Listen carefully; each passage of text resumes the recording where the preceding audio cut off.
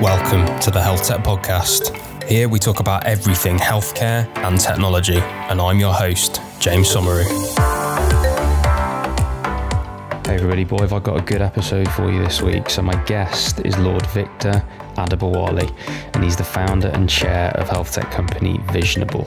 And they have got an online video collaboration platform which enables clinicians to more easily connect to each other and their patients with all the imaging and data that they need at their fingertips so that they can deliver the best care wherever and whenever it's needed.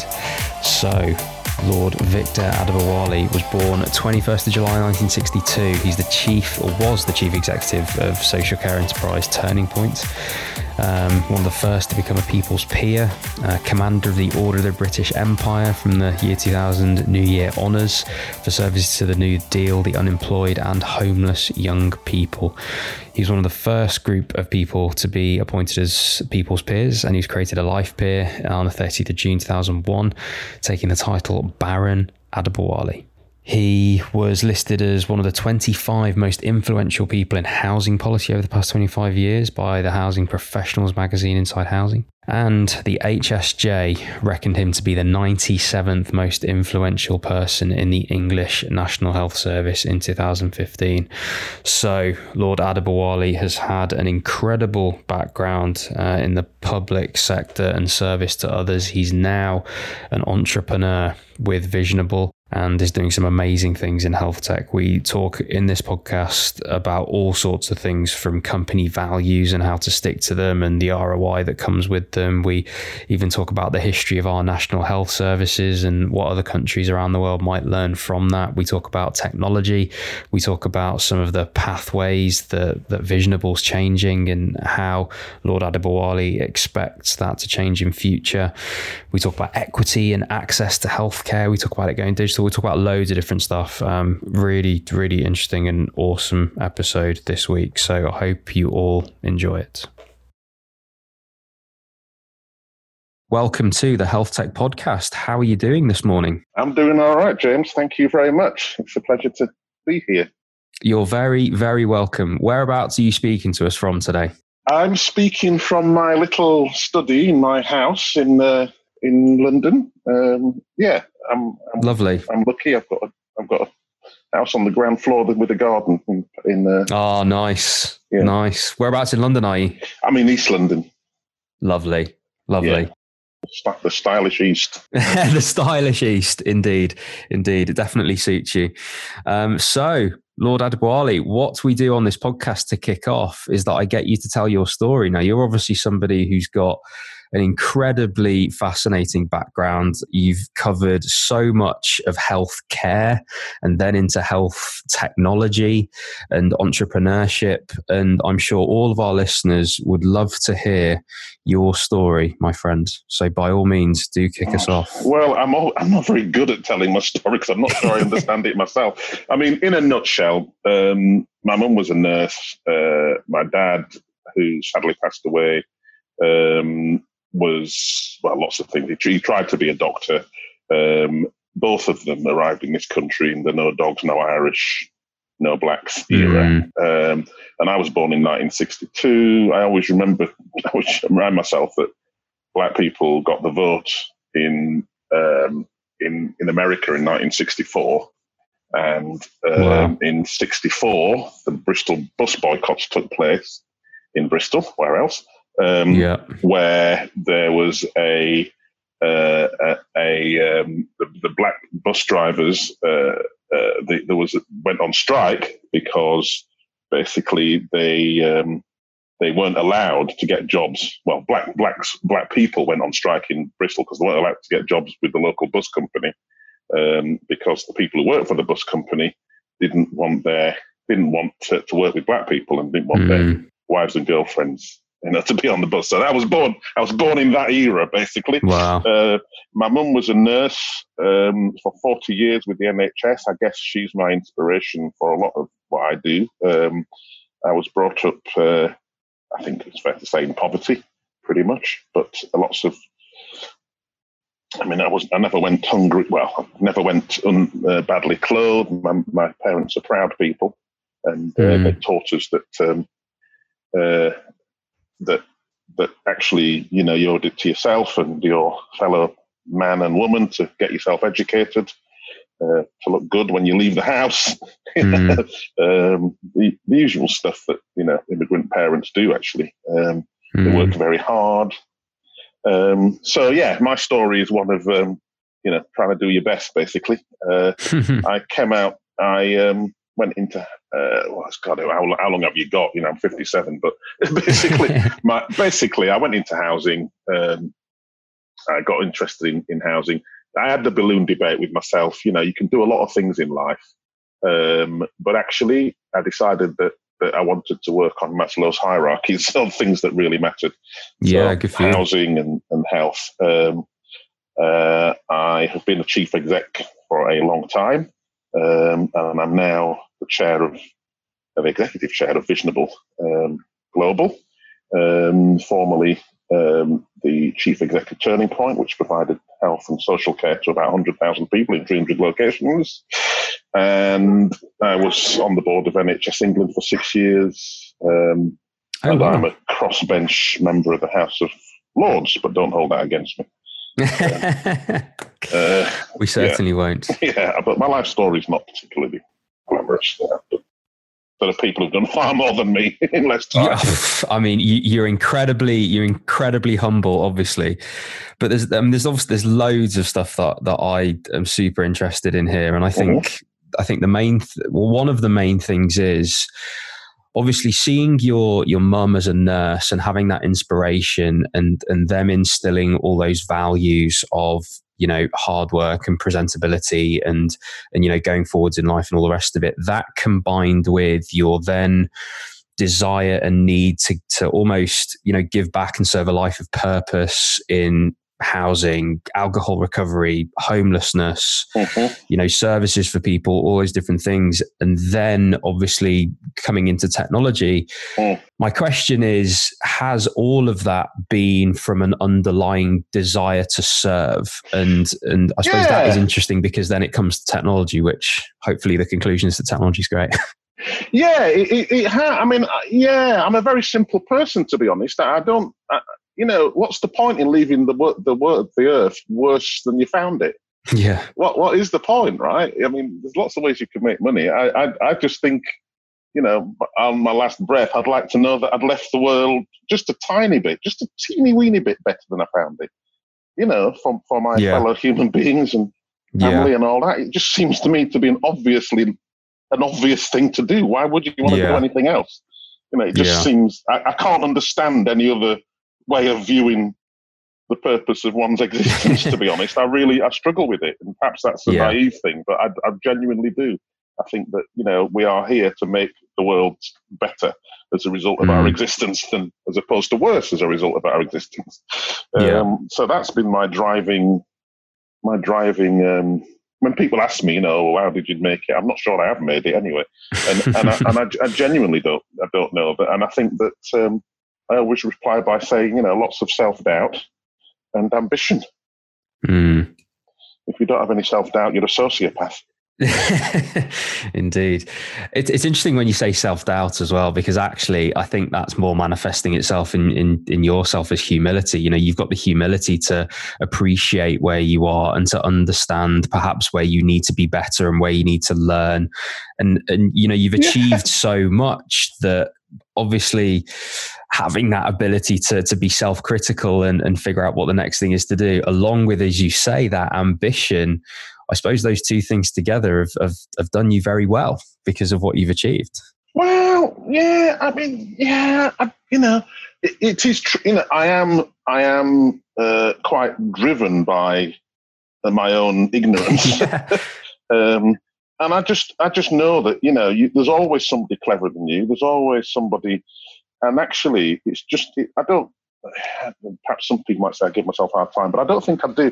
I'm very I'm curious about life, and I'm curious about people, and I'm curious about ideas. And I just think, as long as you're learning, you're living. You know what? It's such a good point. And I think so many guests I've had on this podcast actually have mentioned a really similar thing. And it's becoming a bit of a thread that first of all, curiosity, but then also addiction to learning. I think people that are curious and do want to learn all the time will inevitably increase how much knowledge they have. They'll inevitably increase their opportunity. And I think obviously when you combine that with a passion to serve and a passion to help people, it leads people down the route that you've gone. And so I suppose where we are in the story then in terms of, how housing, alcohol recovery, homelessness, all these things that you've been involved in and helped with, you then obviously turned to technology. Yeah. Why was that? What was it about technology that attracted you as being the next bit that could help people? Apart from the fact that I'm a lifelong scientist. There you go. That's a good reason to begin with. No. I'll tell you. I'll start at the top. I've come to the conclusion that I came to the conclusion, but I certainly come to the conclusion in health, that there are only three challenges facing healthcare pretty much in most first world countries, and they are equity. If you live in London, then you'll know that. Well, you may know that the active life expectancy, i.e., the life expectancy of someone remaining active, of a woman in Barking and Dagenham is 55. Right? In Richmond upon Thames, it's over 70. Now, that's not sustainable. It's also immoral. It's not what the NHS was designed for. But secondly, the second challenge is access. So access is basically about service design. It's about workforce design. It's about how you commission services. And the third challenge is digital. Now, the reason why it's in that order is that anybody who uses digital or buys digital, or if the digital doesn't help you with the first two, why are you buying it? Yeah. Right? So I see digital as a critical response to the first two challenges. And the more, I was, as I say, I'm curious. I learned things through curiosity and asking questions. And I just became aware that, there were people who had complex cancers and what have you, and accessing the right collection of people to look at their case, MDTs, was actually quite tricky, because the right people are often busy, they're not always in the right location, you have to gather them together, you have to give them all the same information, and all that stuff became really clear to me that there needed to be an answer. And it's a case of readiness meeting opportunity. I was very blessed, I guess, and lucky to meet Alan Lowe, who's the chief executive of Visionable. And we decided to go on this journey together of both understanding, learning, and building Visionable. And we're not there yet, but I'm optimistic we're on our way. So tell me about Visionable then. So tell me about what the idea is, what the problem is you're solving, how you guys came about founding the company, and that kind of early founder journey, I suppose. Well, the founder journey. We took on a company, technology really. We bought the company and we transferred it to America, and the technology had already had a lot of work done. It's a very stable technology, but what it didn't have is a clear purpose and a clear vision for its use. Visionable, we have 28 patents associated with our visual technology, and the problem we're trying to solve is the first two problems, actually, equity and access in healthcare. We know that if we can bring the system, the health system, the NHS or any care system, to the patient, we know we improve something called positive value transfer, i.e., the amount of places you have to go to get a service is reduced. We know that we can also solve one of the challenges related to access, which is the availability of specialists. So Visionable is building. We will have a kind of we call it a control center, but it's not really that. But it's a center where effectively any clinician in the world can provide services to any patient in the world if they're available via our technology. And the thing about our technology is that it has some unique features which aren't available to other technologies. So there are some things which just which our technology can do as an advanced collaboration platform, video collaboration platform that others can't do. So unlimited participants. I can have anything up to about, I can have 1,000 people on one screen, basically, and I can talk to them all, and they can. We've got multiple camera feeds. We can share feeds from the clinical tech devices. It's reliable and secure.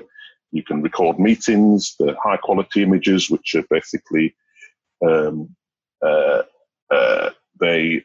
what you see down the microscope is pretty much what you see on the screen. We can display on any unlimited number of screens simultaneously, integrated SMS function. But the real thing is about the values of the business, which are around people. We see our culture and our values as an asset in itself, and that we are very focused on putting the clinician at the centre of what we do, so the patient gets a better service. If we can work with clinicians and they can work with us, and we can develop services that they can use, then we know, because we've proven it, that the patient gets a better service. And obviously that's what we're about. Nice. And obviously, what better time in a way, although it's uncomfortable using the word better time at the minute with COVID-19, but with all the challenges that have been presented in terms of patients having to be or unable to be geographically in certain places. And we've seen, in general, the value proposition of telemedicine just being thrust upon us. And all of a sudden, all the telemedicine companies have seen a huge demand. It seems like an interesting time for you guys to be developing this, right? Yeah. Well, it's really tragic. I've looked upon the issue of the COVID crisis with it's awful. it's just awful. And it's what it's highlighted is the kind of the discrepancy, that the whole inequity issue in healthcare has been exacerbated throughout this crisis. So the technology response has to be able to help. So we've been inundated. We work in over 100 NHS locations. Oh, nice. We've seen a 2,384% increase in the average number of daily meetings. I've just got that. I've just looked it up. In the 10 weeks after March 2020, we have worked particularly. One of the things that I'm most proud of is the work we've done with Wi-Fi Spark to provide access for patients who can't see their loved ones in the time of crisis because there's no visits. And I think generally in healthcare there's this problem about you go into hospital and you are isolated effectively from your kith and kin, because often there isn't a telephone available, you can't use your mobile, and that in itself adds to the distress. So we've been working with Wi-Fi Spark. We've developed a very easy-to-use tablet, which press a button, you can talk to anybody you like. It works well with the hospital technologies and the way hospitals work. And, it's really increasing the confidence in the care for patients. And I think that's really important. Yeah, absolutely. As well as our increase in our use in MDTs and clinics and what have you. One thing that I definitely want to highlight here, and congratulations, by the way, because those numbers are incredible. Particularly the number I want to highlight, which is the fact that you're in over 100 NHS locations. That is not an easy feat. We are. That is not an easy thing to do. We talk on this podcast all the time that scale in the NHS is what's often difficult, because it's easier to build a solution, a local solution for a local problem when the infrastructure. But as you and I both know, to scale something in the NHS is much more difficult, because the hospital down the road can have a completely different management structure, admin system, software, information governance requirements. It's very difficult to negotiate that. But obviously, to get yourself into 100 NHS locations is commendable at the very least, and almost impossible in the most, right? So I guess what's your secret as well?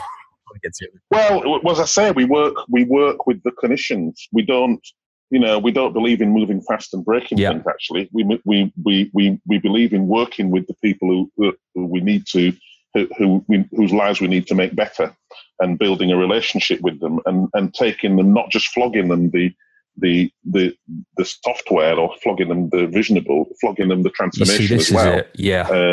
And actually helping them to make the change, because technology ultimately isn't about technology; it's about people. Completely agree. And in healthcare, it's about people and patients, and it's about helping people think about what they're doing differently, with technology as a partner in that process, rather than sort of, on Monday you've got to press a different button.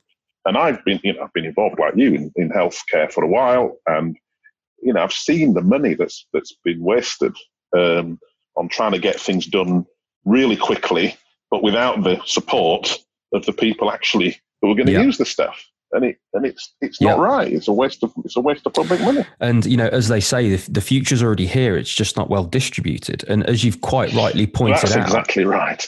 A bit like indeed.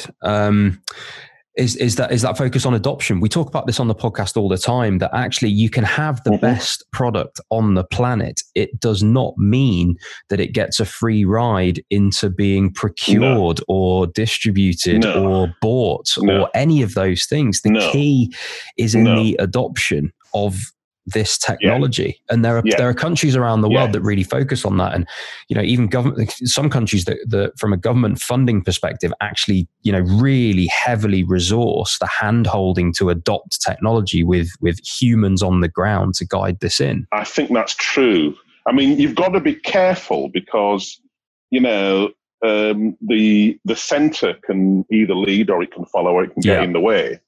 And I think the centre needs to understand, just like it has to understand what the needs of the needs of the users are going to be, and create the right co-production and structures, so that if something gets to scale, it's because actually it's useful. It's actually being used, and it's getting the support, as opposed to something that somebody's managed to persuade the man at the top was going to say, make them look good or whatever, and then it gets pushed down the line, and people will use it because they've got no choice, because it's the man up the line, right?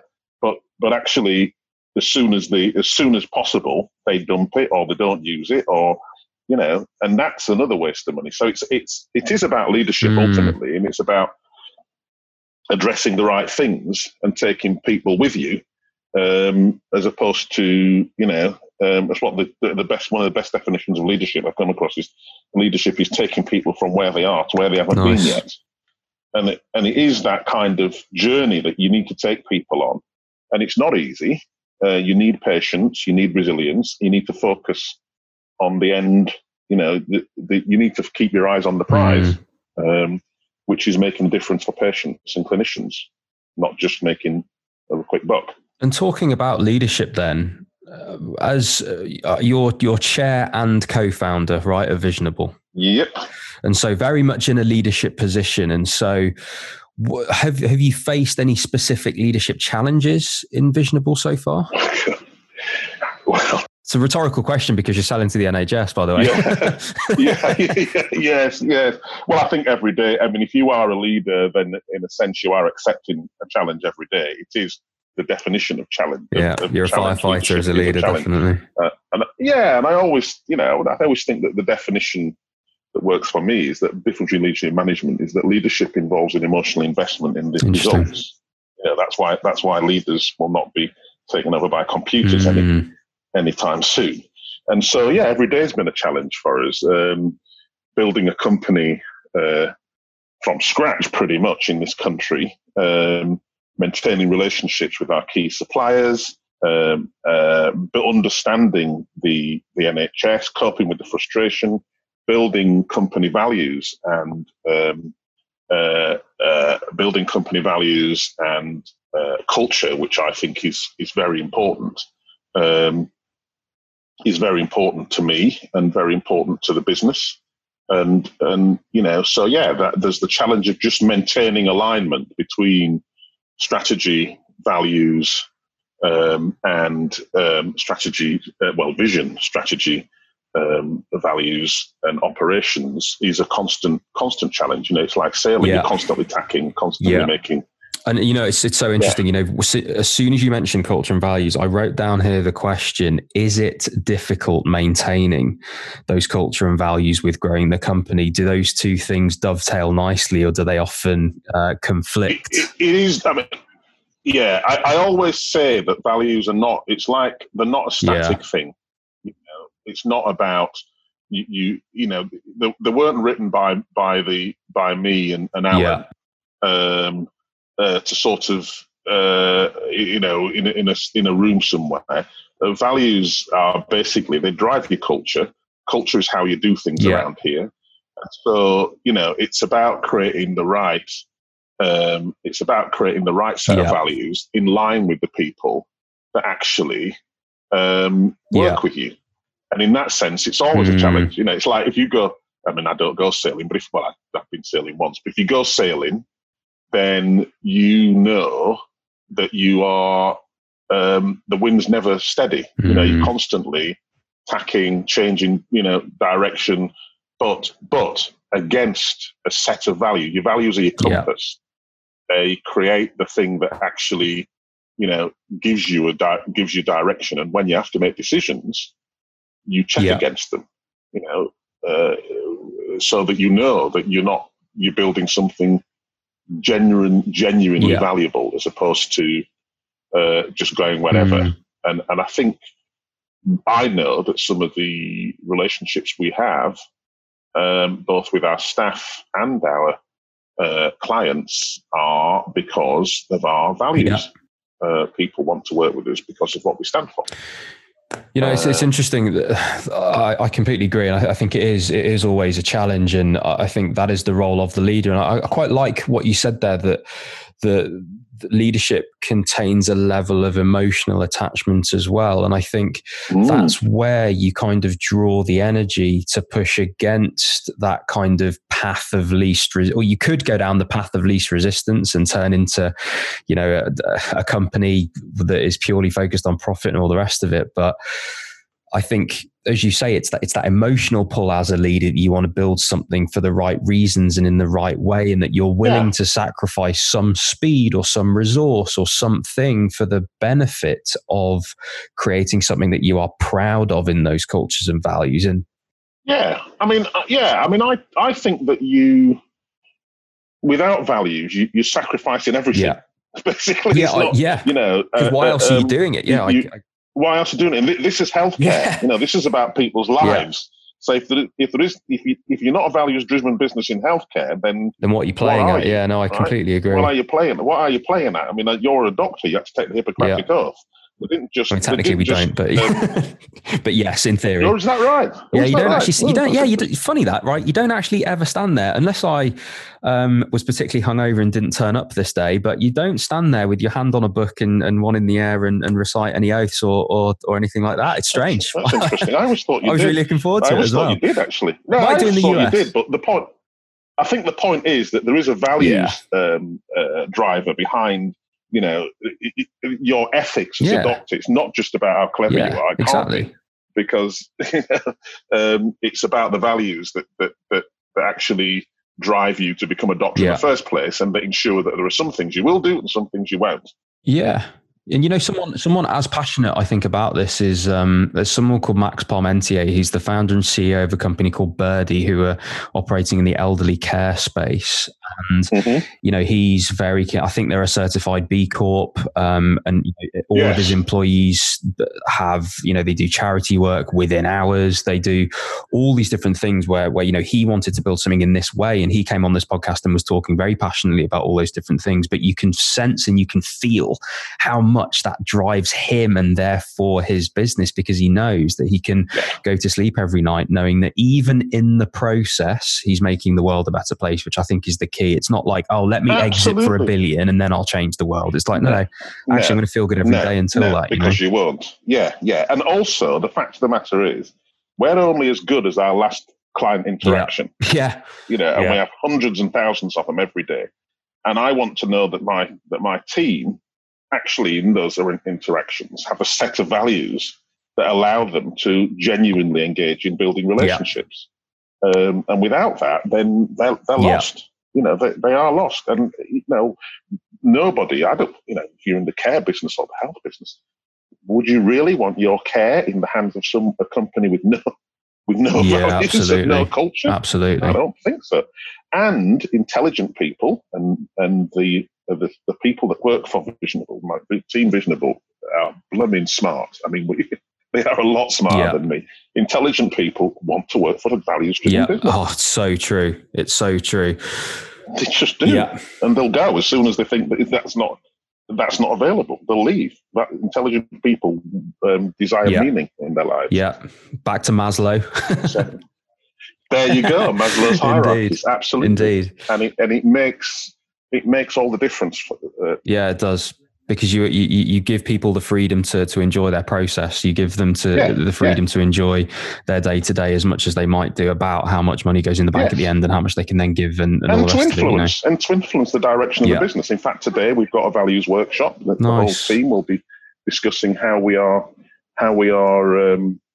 working with our values in real time. Lovely. And there'll be examples given, and people will be congratulated and worked with. So it's an ongoing process. It's not something that we do on the side. It's part of business as usual. And we build our values in the same way that we build the business. And we know that it has value. Very, very inspiring. That people want to work with us because of it. Genuinely very inspiring. I'm sure there are many people listening that run businesses that might make a little change on the back of that. So, well, it's tricky, you see, because I know I've talked to entrepreneurs who they think it's a waste of time. Why are people talking about their feelings? And why are people just get out there and sell stuff? Well, it's a bit like the tortoise and the hare. The long-term ROI of doing this. Yeah. Basically, and the short term, anybody can flog stuff, but I can tell you now, the person who has the values driving their flogging will do better in the short term, particularly and in the long sales term. In healthcare, I would argue. Basically, exactly. So the next thing that I want to talk about is technology improving care pathways. I mean, this is kind of the business that you're in with Visionable, right? Obviously, with your platform, you're looking to smooth out care pathways. You're looking to make them more efficient. You're looking to, therefore, drop the cost of the NHS, and that's obviously the value proposition that you're going with to sell to them. So, I guess where we are now in terms of the technology coming in is one thing, but how do you think that technology is going to impact that delivery of healthcare in the next, 5 to 10 years? How do you think pathways are going to change? How do you see that? Well, I think it's going to be massive. I think so. Let's think about stroke, for instance. Somebody has a stroke. Somebody needs to make a decision about thrombolyzation within a certain time. Otherwise, basically, it's lights out, or severe damage. If they're lucky, and the access to stroke specialists might be an issue. It's certainly an issue in this country in terms of just the numbers, where they are, all that sort of stuff. So the sorts of technology that is available now, and this is without 5G, means that you can call an ambulance, get a paramedic who's trained to your door. That person has high-end video, audio attached to them. The patient can be seen by a specialist who's not there. The questions can be asked. The right diagnostics can be taken, and a decision can be made there and then, or on the way to the hospital. Yeah. Right. So they're getting treatment not at the hospital, but on the way to it. Changes where you get the treatment, or in their own home. It means that doctors can, and this isn't necessarily Visionable technology, but we're certainly working with people who can do this. Their rounds are done in virtual reality, so they can see everybody. They haven't left. They're in one place because everybody can see them. They're asking questions. They're making decisions. And the whole team's on the round, but may not be located. The patient may be at home, or maybe in a hospital. It means that we have 100,000 shortfall. I mean, this is an issue around the world, access to specialists and recruitment. So it's about utilization, And so if you happen to be, and we've done this, in India, and you need an operation, and you've got the machine that can operate you, but you haven't got the surgeon, that surgeon could be in London. And you need the technology that can broadcast reliably and securely using satellite to India or Kenya, in order to do that. So I think in the next 5 to 10 years, we're going to see massive shifts in where healthcare happens. But I think the kind of how can I put it? I don't want to use the word virtualization, but the notion that location isn't where healthcare isn't as important as sort of place and structure and bringing the health system to the patient. So we have the one case that is a woman. She's got single parent, 5 kids, needs to go to a clinic on a regular basis because of her condition. But she works. She has to schlep the kids all the way to the clinic. Then she has to get treatment. It's expensive, time consuming, doesn't do her health any good mentally or physically. And she's able to see all her clinical team in her own front room and look at her images. She's part of the team making decisions about her treatment. She hasn't left the house. That's amazing. That kind of thing, with wearables attached, mean that healthcare becomes ubiquitous and available to everybody, regardless of their status in life, and that the system, instead of just buying places, buildings, is investing in infrastructure, training, development, and relationships. So I think I'd say 3 things really about the future of healthcare. One, it's going to be relational, not just transactional, because the technology will enable that to happen. And I know some people think, well, actually the opposite's the case. No, I think it will increase the relational ability because people will demand it. Secondly, it will be about the positive value transfer, meaning the service enabling you to get as much as possible from one interaction as opposed to several different interactions with different placed people. And 3, utilization of healthcare professionals will be digitally driven so that we're getting the best use out of them wherever they are in the world, actually. I can see that being the future and actually, hopefully, reducing the inequity and access issues. I mean, yesterday, was it Google launched balloons over remote parts of Kenya so that people can receive the Wi-Fi? I've not seen that, but I'll look that up. Oh yeah, that's definitely happening. And I am actually, places like Africa, India, where they don't have legacy infrastructure, I can see some of this stuff accelerating faster than in places where they do, where there's often a political resistance to actually saying, we might have it legacy, but you know what? It doesn't work. We have to disinvest. Yeah. So I think those sorts of issues will become really apparent, and I want Visionable to be in the forefront of that alongside our partners. Nice. And one, I suppose, almost or penultimate question from me would be about that inequality, and obviously. We're 10 years on from the Marmot Review. We still see that inequality. I mean, do you think technology is going to be a big part in us perhaps rethinking our approach to social determinants? Do you think technology is going to help us address that inequality? And it's interesting because I've actually had 2 conversations on this in the last 48 hours with completely different people about this fact that there's a global conversation about this, which is that obviously with new technology, is this going to be unfairly represented in the more wealthy countries than not? And there is an argument to say yes. There is also an argument to say no, because where there's perhaps less regulation, it allows those technologies to be deployed in places like rural India and Africa, and we've seen Babylon in Rwanda and all these different things. But obviously there's the UK conversation as well, which is probably more kind of on your radar. And I think do we need to rethink our approach to social determinants with technology perhaps? Well, I think we're going to have to. I don't think it's a case of a choice. I think we're going to have to. The fact of the matter is the inverse care law, the law that states that those people in need of health and social care the most tend to get the least, is very, very expensive. In this country, we invented the NHS because partly the cost of not having healthcare good point. for people who are working was too great, not just for those people, but for their bosses as well. I think COVID has really highlighted the inequity issue. And I know, because in my other hat, I happen to be the chair of the NHS Confederation, which is the Confederation of Healthcare Leaders in England, and with partners in Northern Ireland and Wales, that it's on the top 3 issues of healthcare leaders in the UK now.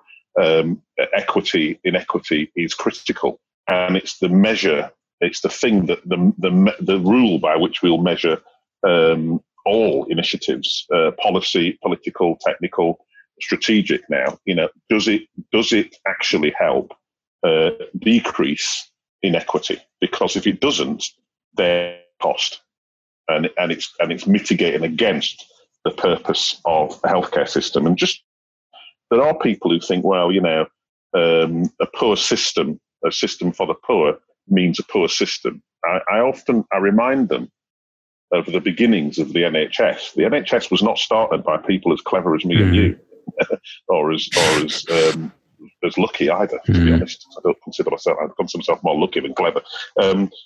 It was started by working class people in a village in Tredegar, or poor people.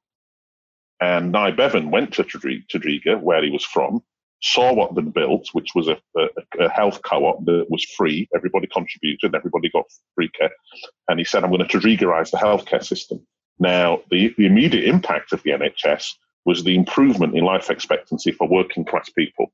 And it was designed for working class people, and as a result, the middle class people benefited. So if we build for the poor, actually the rich benefit. And we do benefit to this day. We benefit from a system designed by poor people, for poor people. And so, if you start with inequity as your goal and dealing with that, it's not just poor people that benefit. Everybody benefits. Yeah. And, obviously from your perspective, it's really nice to be part of that from so many different angles. Obviously, with what you're doing for the NHS, with what you have done previously in things like housing, and also now from what you're doing in technology and entrepreneurship. It's an amazing, I suppose, vantage points that you have on all these issues. And I suppose the fact that you get to go home every night and knowing that you've done something to help is wonderful, quite frankly. And you keep that ability, which is really nice. Well, I'm very lucky. I am lucky. And the people who deny that they're lucky, if they've managed to. I work with a great team. It's team. It's team Visionable. It is not team. There's no I in team. I work with a fantastic team, and I just give credit to them every opportunity I can. Alan and Donna and Shazia. We've just got a great team of people who are committed to the vision and to the values of the business. And, I bask in their reflected light, to be honest. I genuinely do. So it's not... you sound like a great boss, I'm not going to lie. Well, I don't know whether you have to ask the people I work with whether I'm a great boss or not. But I try to add value. Nice. And I either lead or I follow or I get out of the way. Lovely. And I think that people deserve that respect if they're on the front line doing the work day in, day out. They deserve your respect for what. Could not agree more. And you deserve and they deserve you to think. Are you adding value? And if you're not, then perhaps it's time to absolutely do one. Absolutely. Lord Adebowale, basically the way that we end these podcasts is I'm going to ask you one final question, which is that we have we're lucky enough to have a huge range of people that listen to this podcast, from clinicians to entrepreneurs to people that work at health tech companies to investors to people in corporates.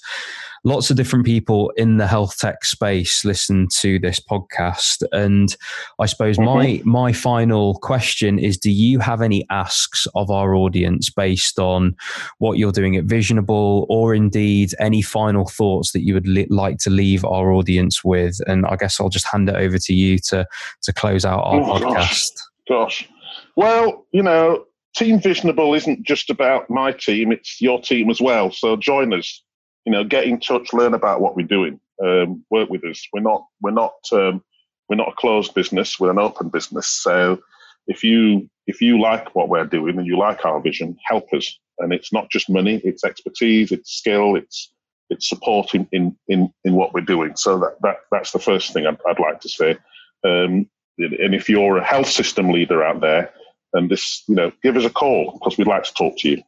It's not just about flocking stuff. It's about understanding your needs. And if you share our values, then we can talk.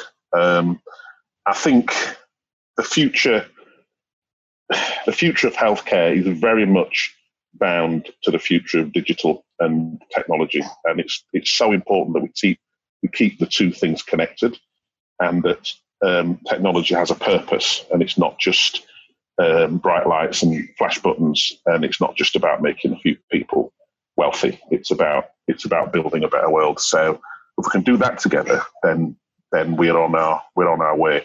So any Team Visionable people that are listening, can I just thank you?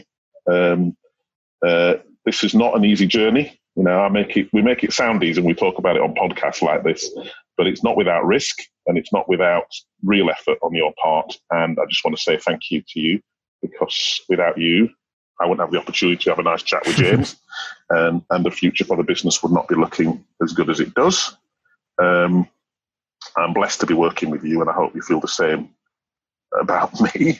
Some of you might be spitting in your coffee now and going, I'll tell you what. But I genuinely feel lucky to be working with you.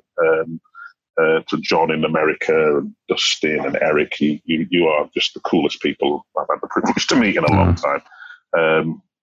So yeah, I guess that's it from me. I don't really want to bang on. Hopefully people understand what it is that I'm about and what we're about. I suppose one of the questions that intrigued me a bit, and I thought you were going to ask, is there aren't that many black leaders in digital anything, actually. And I am curious as to why that is, and it worries me, because what I do know is that diverse teams make better decisions. It's not just what I know; it's what the research says. So, if we're not supporting or investing in BME-led businesses and diverse teams, I think that one of the questions I'd like to leave people with is why? Because there's two problems with that. One is the next big thing we might be missing because of prejudice or just a blind spot, and that seems to be a shame, and we're not investing in the best ways of making credible decisions. So I'm just curious about that, I guess. Why that Absolutely. And for anybody that is, interested in those issues, they can go back and listen to the podcast that I did with Sam Shah. I don't know if you know Sam. I do know Sam. Yeah, Sam. I did an episode with Sam where we talked about this in quite a lot of detail, and a lot of institutionalized racism in healthcare, even let alone health tech. But yeah, we definitely covered a lot of those issues, and I think you're absolutely right to highlight it. I think as a black leader yourself, and I can appreciate it. I'm mixed race, and I've dealt with this kind of conflict even within my own body of the guilt and the privilege and the and all the rest of it. And it's difficult to know what I'm allowed to feel and what I'm not allowed to feel, and what I am. You're allowed to feel anything you like. It's strange. It's a crazy time. I think you're allowed to feel anything you like. I think it's the not feeling that worries me. I think the cutting off of feeling and the cutting off of thinking about what those feelings mean is the problem. I think you're allowed to feel anything you like. In fact, I'd encourage you to feel stuff. It's the not feeling and the not then thinking about, well, why do I feel that? What does it mean? Yeah. And turning that into those thoughts, and then those thoughts into actions that I worry about. And that's the bit, right? And I think that's where Sam and I have got to now, which is, the conversations that we're having and the things that we're a part of as a result of those, of that podcast and the opportunities that come to us, they have to be, grounded in what are the actions now. We've talked about a lot of the theory. We want to move it to actions. Well, I'm very clear. Yeah, I'm very clear. I mean, as an entrepreneur, as people call me now, I'd like to see more investors think about this realistically and creatively, because I think they're missing a trick. And it's not about numbers; it's about where black people are in the system in terms of power, control over strategy, practice, policy, that kind of thing. So I'd like to, I think there's a conversation to be had with investors who often drive the market. I completely agree. In technology, but I also think there's more to be done by the likes of you, I guess, and to highlight the issue, and make it discussable. The future's decided by the things that we do discuss, not the things that we don't. Yes, a very good point. Or rather, sometimes it's the other way around. The future's decided by the things that we don't discuss, not the things that we do. See what I mean? I'm definitely going to link you into a conversation that I'm in with Sam. There's an email chain of some exciting stuff that I think would be great to get you a part of. So I'll definitely link you into that. But listen, I don't want to take up too much of your time. I know you've got to go. Literally, 2 minutes ago, you had to go. But listen, Lord Adebowale, thank you so much for coming onto the Health Tech Podcast. It's been an absolute pleasure. Thank you very much, James. It's been a delight. Bye-bye. Hey everyone, thanks for listening and making it all the way to the end of this episode. Remember to subscribe, rate us, and leave a review. And you can head to the description of this episode to follow me on all of my social media so you don't miss out on any of the latest health tech content.